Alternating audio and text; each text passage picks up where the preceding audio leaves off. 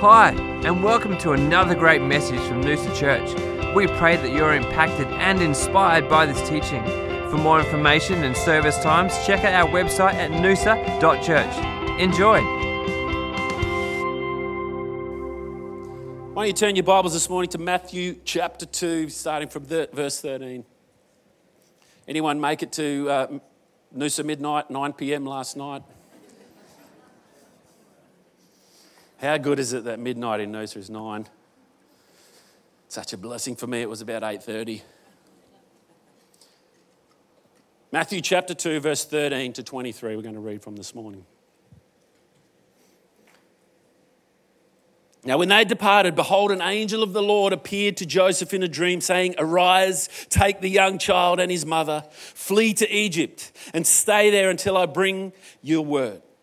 For Herod will seek the young child to destroy him." When he arose, he took the young child and his mother by night and departed for Egypt, and was there until the death of Herod, that it might be fulfilled, which was spoken by the Lord through the prophet, saying, "Out of Egypt I called my son." Then Herod, when he saw that he was deceived by the wise men, was exceedingly angry, and sent forth and put to death all the male children who were in Bethlehem and in all its districts, from 2 years old and under, according to the time which he had determined from the wise men. Then was fulfilled what was spoken by Jeremiah the prophet, saying, "A voice was heard in Ramah, lamentation, weeping, and great mourning, Rachel weeping for her children, refusing to be comforted, because they are no more." Now when Herod was dead, behold, an angel of the Lord appeared in a dream to Joseph in Egypt, saying, "Arise, take the young child and his mother, and go to the land of Israel. For those who sought the young child's life are dead." Then he arose, took the young child and his mother, and came into the land of Israel. But when he heard of Archelaus was reigning over Judea instead of his father Herod, he was afraid to go there. And being warned by God in a dream, he turned aside into the region of Galilee, and he came and dwelt in a city called Nazareth, that it might be fulfilled, which was spoken by the prophets, "He shall be called a Nazarene."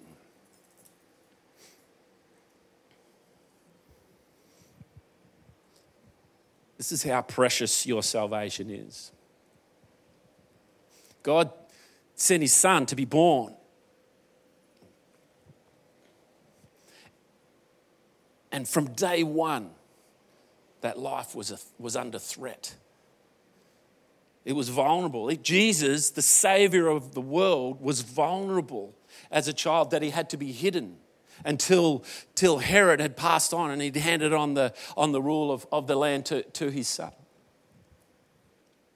It was so precious, and your salvation, like Jesus, is such a threat to the enemy, that Herod asked for the death of every Jewish child from 2 years and under to be killed.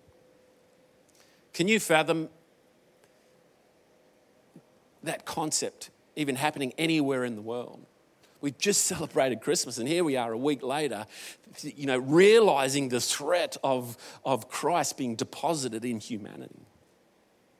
What I want to say to you this morning is that your salvation, like Jesus, is precious and must be protected. See, we walk this life, and we walk a life where we're vulnerable, and your salvation, your peace, your hope is a threat to the work of the enemy. So you need to protect it. Sometimes you need to hide yourself for a season and strengthen yourself. Jesus was strengthened in Egypt, away from Jerusalem until that, or away from Israel until that time when he needed to go back and enter into his vocation, which was to liberate you and I.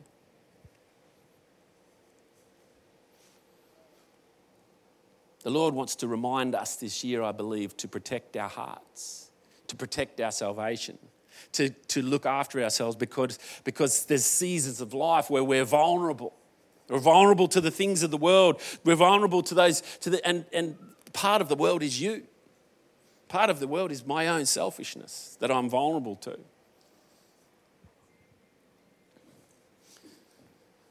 We know from the Garden of Eden all the way through till now that the Lord has an enemy. And the enemy's aim is not that you would misbehave. The enemy's aim is not that you would, say the Lord's name in vain. His aim is not that you would, that you would misbehave, that you would break the law, that you would do all these things. The enemy's aim is that you would not overcome the things that hold you back.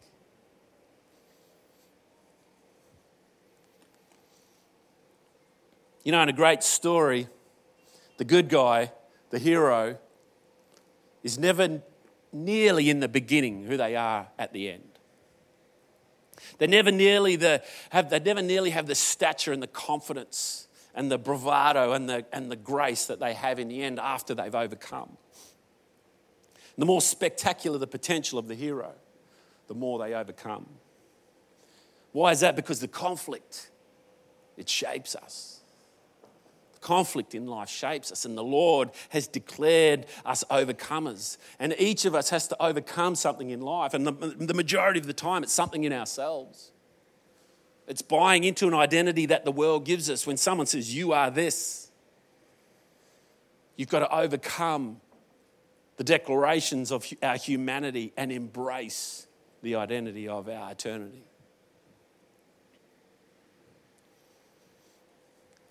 Contradictions, adversities, setbacks, obstacles, these we must overcome in life.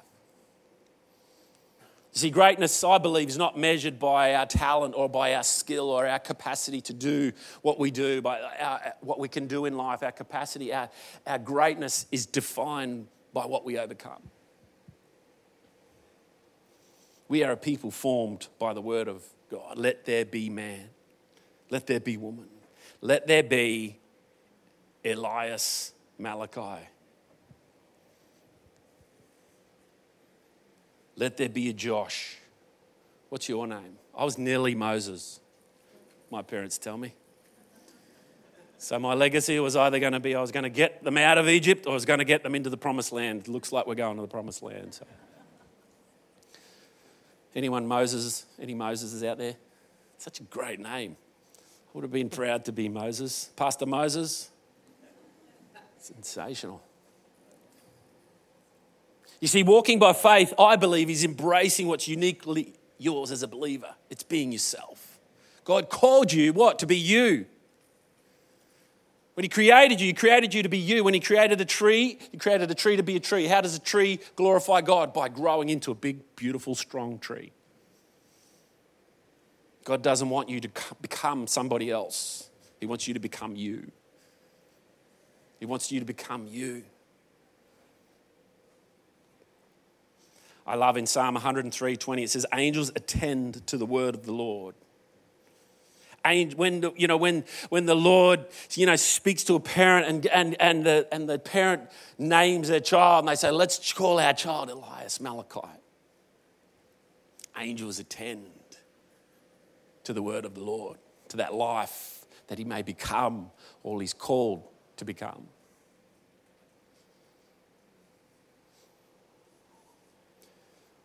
I think what happens in life, though, is life can dull our perception of the unique nature and character of God who we are in covenant with. You are in covenant with God. And God is not, God is not a God of liturgy and scripture. His nature and character is to overcome. His nature and character is to create new things. His nature and character is to speak life. His nature and character is to lay his life down so that someone else can be free. This is the God that we are in covenant with. And sometimes we forget. And you've forgotten when you start buying into your mistakes of your yesterday. And what do? Like we prayed before the service, you lose the joy of your salvation. And God doesn't want you to lose the joy. Because his joy is our strength.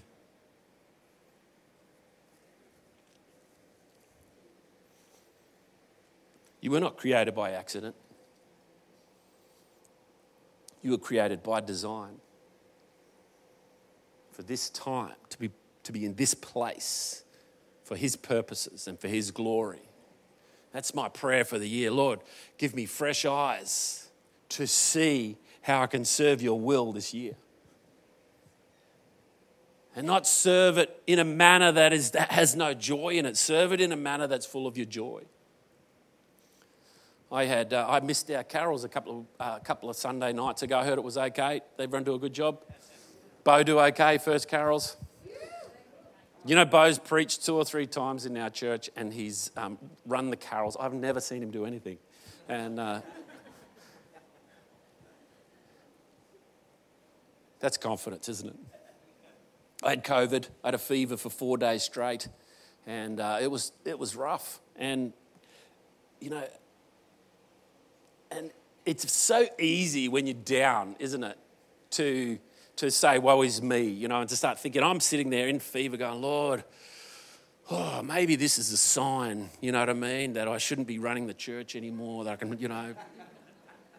And we buy into our own demise, don't we, based on what we experience. And here's the thing, the number one tendency you must have, I believe, to stay in the game of life, to stay in your vocation with God, is the ability to step out of your feelings at any moment. Step out of your feelings at any moment and make a decision to keep going regardless of what's going on around you. There's going to be stuff going on around you for the rest of your life.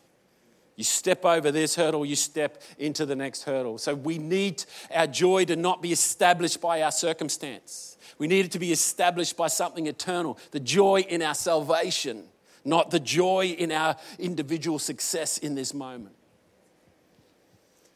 God wants to give us a fresh tendency to step outside of our feelings and embrace His eternal joy.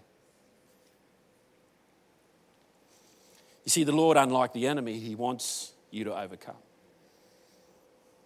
If you get the chance, why don't you read I think it's the 2nd and 3rd chapter of Revelation. And the Lord's speaking to the 7 churches. And to each of the churches, he says something. And then at the end, He says, and to those who overcome, then this will happen. These are the overcome. To him who overcomes, I will give to eat from the tree of life. To him who overcomes shall not be hurt by the second death. To him who overcomes, I will give some of the hidden manna to eat. To he who overcomes and keeps my works until the end, to him I will give power over the nations. He who overcomes shall be clothed in white garments. He who overcomes will make him a pillar in the temple of my God. And to him who overcomes, I will grant to sit with me on my throne. The Lord wants you to overcome. And there's a reward when we overcome. The reward's not a natural reward, it's a spiritual reward.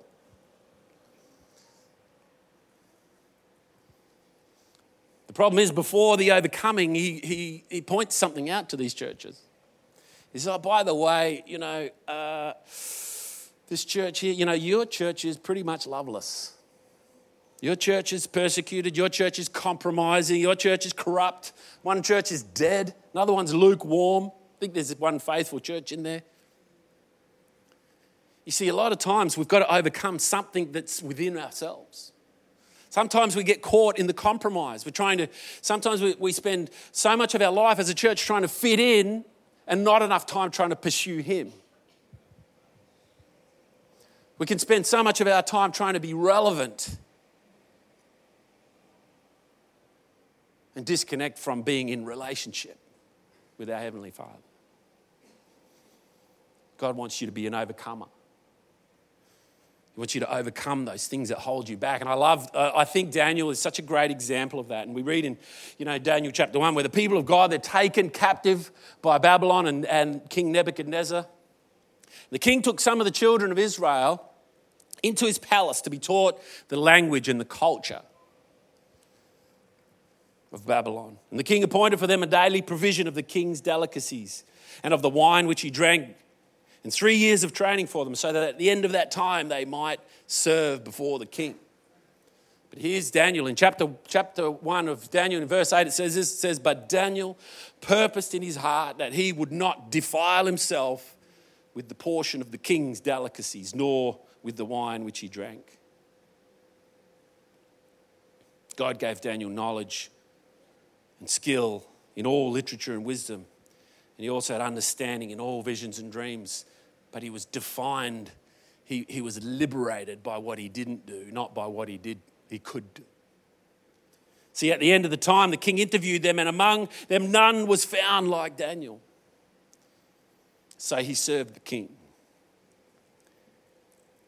See, the key for Daniel was the belief that no circumstance was going to define him. And one of the battles that we face is the thing that we need to overcome a lot of the time is in us. Daniel knew that the delicacies of Babylon were amazing. But they weren't eternally amazing. They were momentarily amazing. God wants us to fall in love with eternally amazing things, not momentarily amazing. And when we do that, we get to walk a different adventure. We get to walk a different journey. You see, we live in a society that's always offering us its delicacies. It's phenomenal, the delicacies that are around, the entertainment that, streaming television. You can watch a whole series in a day. Anyone binge watch the whole series of a TV series in a day or two? Anyone else want to be honest? I've got Fox Sport and I could watch sport 24/7. I just love when Australia destroys any other country at anything. This brings me joy, especially if it's New Zealand or the Americans or the English or the South Africans. Pretty much anyone, actually, except for the Italians, obviously.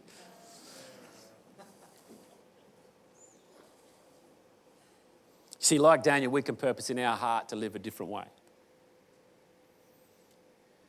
Not only did Daniel survive Babylon, a lot of times we're just trying to survive Earth, aren't we? Trying to survive all of the things that are around us, the things that stir us up to go, wow, I wouldn't mind some of that. Oh, I'd need a holiday home there. I need to go over there. I need to do this. I need to eat dinner there. I need to watch that show.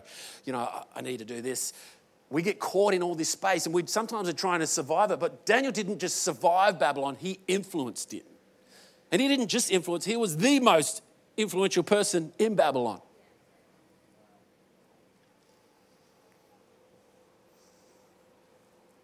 The Lord wants you to purpose in your heart to overcome the places that hold you.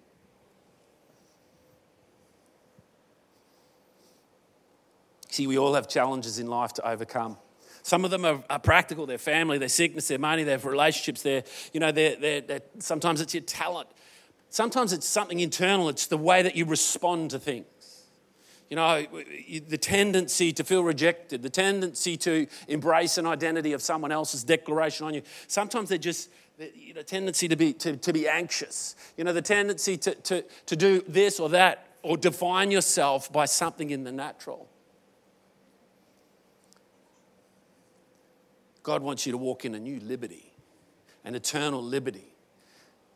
So the first thing we need to do is purpose in our hearts to overcome. You can't just overcome something. You can't just overcome anxiety. I cannot overcome claustrophobia. You know what I mean? And I've decided not to purpose in my heart to overcome that because there's other issues that are more important first. You see, we don't overcome by fighting the problem, but by committing to greater things. And in the end, your commitments will define you.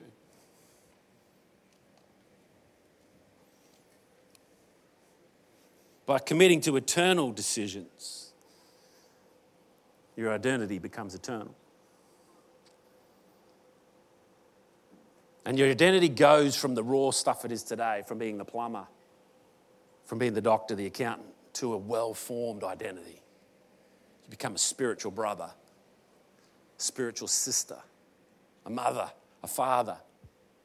These great identities that are a reflection. As we gaze, what does it say in Corinthians? It says, as we gaze upon him as in a mirror, we go from glory to glory. We start reflecting eternal identities. We start showing people what it means to be a spiritual father and mother and brother and sister. This is the strength of the church. We don't want to be defined by our talent. We want to be defined by who God is in our lives and our love, for one another. See the great James Butler sitting here on his very last Sunday in Noosa. 20 years of hard labour in the church here. But what are you going to remember Jamie for? You're not going to remember him for his guitar solo. Some of you might, You're going to remember him because he's he's the most loved person in the church. Would you agree? I was chatting to Hans the other day and we were talking about Federer. We're saying everyone loves Federer, the tennis player, you know, and Hans' next comment was, it's like Jamie. Everybody loves him. What are we going to do when Jamie's gone? Who are we all going to love? We've got to find someone else to love now. How could he abandon us with all that love and all that Federer, you know, all that greatness? Maybe it's you. You see, at some point, Jamie bought into the reality that strumming that guitar and singing those songs wasn't his vocation. His vocation was to love one another. His commitment was to love people. God wants to invite you into a greater commitment today. He wants to take you past your business. He wants to take you past your earthly finances and your talent and your skill and all those things. He wants to take you into an eternal thing. An eternal commitment that's going to not only define you, but define his church in a new way. By this, all people will know that you are my disciples. By what? By your love for one another.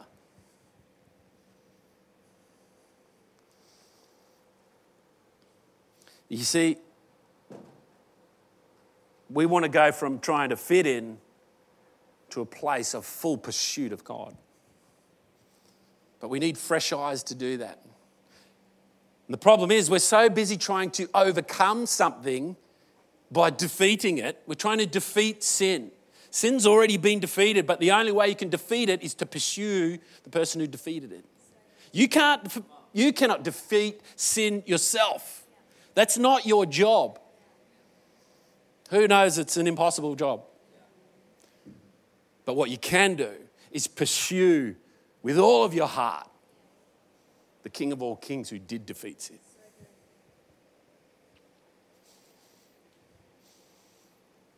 You see, it's only when you choose to purpose in your heart to set your life apart for God that you get to live in that great promised adventure that God speaks about throughout Scripture. God doesn't want you to miss out on a great life with him. And sometimes in your mind, your effort is you're trying to be what you think a Christian should be. Don't try to be what you think a Christian should be. Try to pursue the King of all kings. Get to know his word. Get to know what he sounds like. Look at what Jesus did. Who did he spend time with? How did he do it? Where was he? A lot of times we think that, you know, we want to access all the gifts of God, but we don't want to walk the journey that Jesus walked. Sometimes, where was Jesus? He wasn't in places that you want to be. If you're with Jesus, where was Jesus? Well, sometimes he's having dinner with a tax collector or a prostitute or you know what I mean? Or he's finds himself alone with a woman at a well. Where is he? Sometimes we got to be where Jesus is. And it's in that place we must have a joy that is not birthed and founded in the moment. It's founded in eternal life.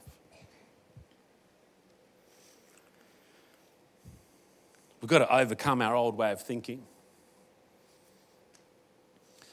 I don't know if you've looked on our website to see what the church strategy is for the years ahead. You can search all day long. There is no strategy there. We don't have a strategy. We just have you guys. So the hope we've got is that you are going to pursue God with all your heart and that you're going to love one another, because the health of this church lives and breathes, lives and dies on whether you choose to love one another or not. And you can't love one another purely because you agree on things. You must love one another because God loved you first, and you know God loves them. That's the core of it, church. This is what will make us great. This is what will make Noosa see that God is a God who came to liberate them, not to persecute them. See, the world believes that God is persecuting them by all of these rules and regulations they declare that the Scriptures are. The Scriptures are not a book of rules and regulations. The Scriptures are a book of life. And they invite us to pursue eternal things instead of earthly things. We need to purpose in our hearts to stop complaining and start learning. Complaining can get you out of something at best, but will never get you into something. If someone complains to you, what do you do? Eventually you go, right, whatever, But you're not looking to put that person into something great, are you? We need a purpose in our hearts to stop looking for who's to blame and start saying, I don't know who's to blame, but from today I will be responsible to walk us out of this place. Purpose in our hearts to take responsibility of our relationship with God, to crack the old book open, to get on your knees before God, seek his face.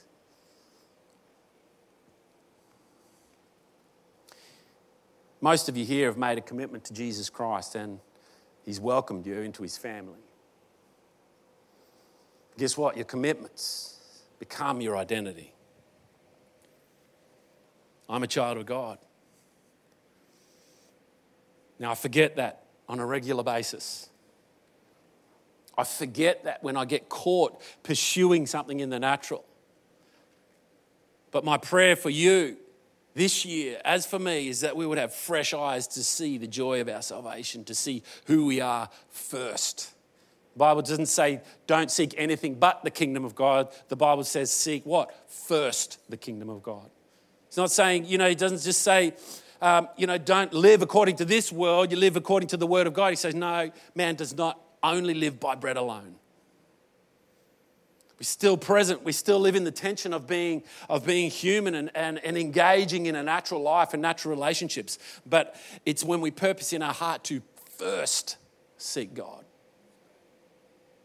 Then all those things have a chance of being influenced by our eternal identity instead of them defining our identity.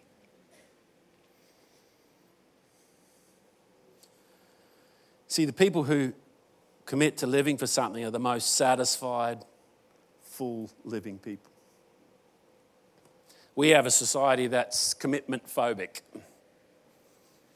The society doesn't want to commit, but here's the reality of society. Unfortunately, it ends up in an identity crisis. We're desperately trying to define ourselves. The world is desperately trying to define itself. And when you are the author and the definer of your life, you're giving too much responsibility to yourself, because there is one author of our faith. There is one creator of you. We need to allow God to define us. We need to allow our relationship with our Heavenly Father to be our identity first. And then we can do a bunch of things. We can build some things. We can drive some cars. We can play some tennis. We can cook some things. We can do all those things, but they are not our definition. They're just what we're up to today.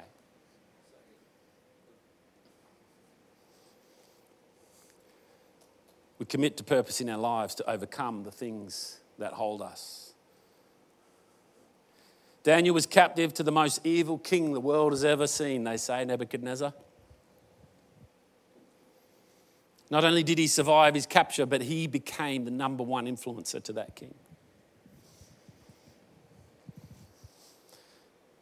If you want a purpose in your heart, church, to have fresh eyes and fresh joy this year, I challenge you to plan your year accordingly. I leave you with this challenge to what spiritual things can you add to your calendar this year? Consider these three areas: spiritual community, spiritual service, and prayer. Where are they in your calendar this year? A lot of times we have community. There's a saying that goes around, I think I may have coined it, that we come to church not for community, we come to church to find some people we can go and have community with somewhere else. God wants you to put into your calendar to be part of a whole community.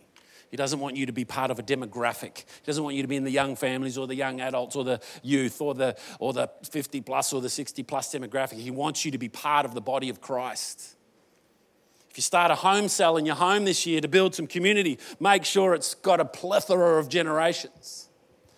Because if you gather only in a demographic, you have a support group, not a community.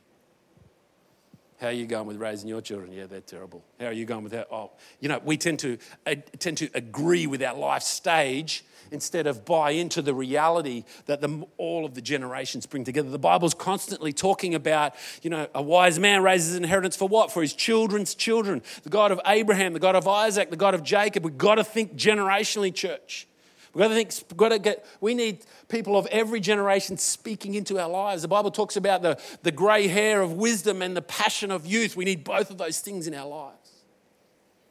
Where are they present in your life spiritually? What about service? Oh, I stand on the door at church. No, where God's inviting you into a place of service spiritually that nobody knows about except you and the Lord. Who are you praying for every day that has no idea? Who are you blessing from time to time without them realizing it, without telling anyone? We need to input into our calendar places of spiritual community, places of spiritual service. And then finally, prayer. How do you pray? Have you thought about how you pray? Is that do you want to know more about prayer? Do you go on, we go on a holiday to a resort? Do we go and have a prayer retreat? Gap in our lives. I challenge you, some of you need to commit to a week of prayer this year.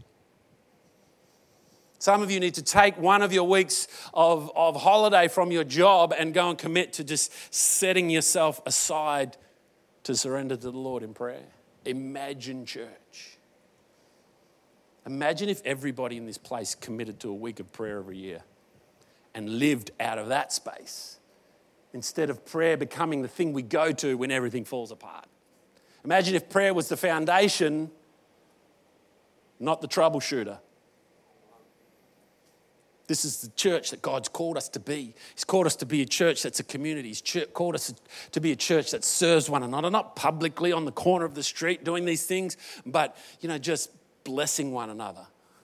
He's called us to be a house of prayer. How is your house a house of prayer?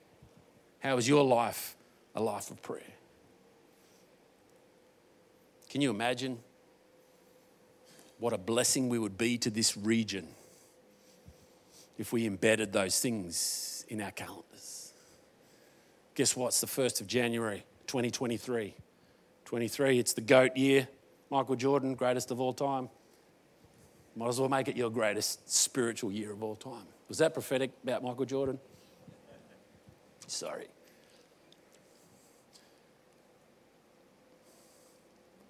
I invite you, church, fresh eyes into how you look at community, fresh eyes into how you look at service, fresh eyes in how you look at your prayer life. Because guess what? They're the tools to overcome. They're the way that we pursue God. We pursue God by loving one another. We pursue God by serving one another. We pursue God by getting on our knees and being the house of prayer that He's called us to be. That's my prayer for each of you this year. That you would see with fresh eyes. They say when someone comes to Australia from another country, they pull up in a community and they look at that community with fresh eyes. They see the opportunity, they see the threats, they see the potential. Sometimes when we grow up in a space, we stop looking. We walk past the opportunity. We ignore the threat. We don't see the potential around us. So what we need to do is we need to position ourselves, we need to position our calendar so that we can have fresh eyes, because fresh eyes aren't automatic. Sometimes there's a stain on the carpet and you've walked past it for 20 years. But when someone new comes to your home, what do? You put a rug over that little bit of stain so they don't see it. Sometimes the way you have fresh eyes is to invite some fresh other eyes into your life, to broaden your community beyond your demographic, to broaden your prayer from being troubleshooting to being foundational, to broaden your service from being on roster to hearing from the Holy Spirit and saying, who can I bless in your name this week? Let me pray for you this morning. Father, we come before you. We come before you repentant of how we've allowed ourselves to be defined by our yesterdays, by our successes, by our failures. And we come humbly before you now and seek first to be defined through your kingdom, by your grace. Lord, where we have laid down out of guilt or shame or whatever the joy of our salvation, Father, we ask that you would stir up the joy that only you can bring. We want to be known by our love for one another, Lord. So as a church, we agree right now to give you all the glory and the praise, to fix our eyes on you, Lord. And as we gaze upon you, you would give us the ability to have fresh eyes for the work here. May this year be a blessing to you, Father, through us, in the mighty name of your Son, Jesus. Amen. We hope you've enjoyed this teaching, that you've been encouraged and challenged. To stay up to date with our latest messages, you can subscribe to our podcast. For more information, resource, or service times, please check out our website at noosa.church.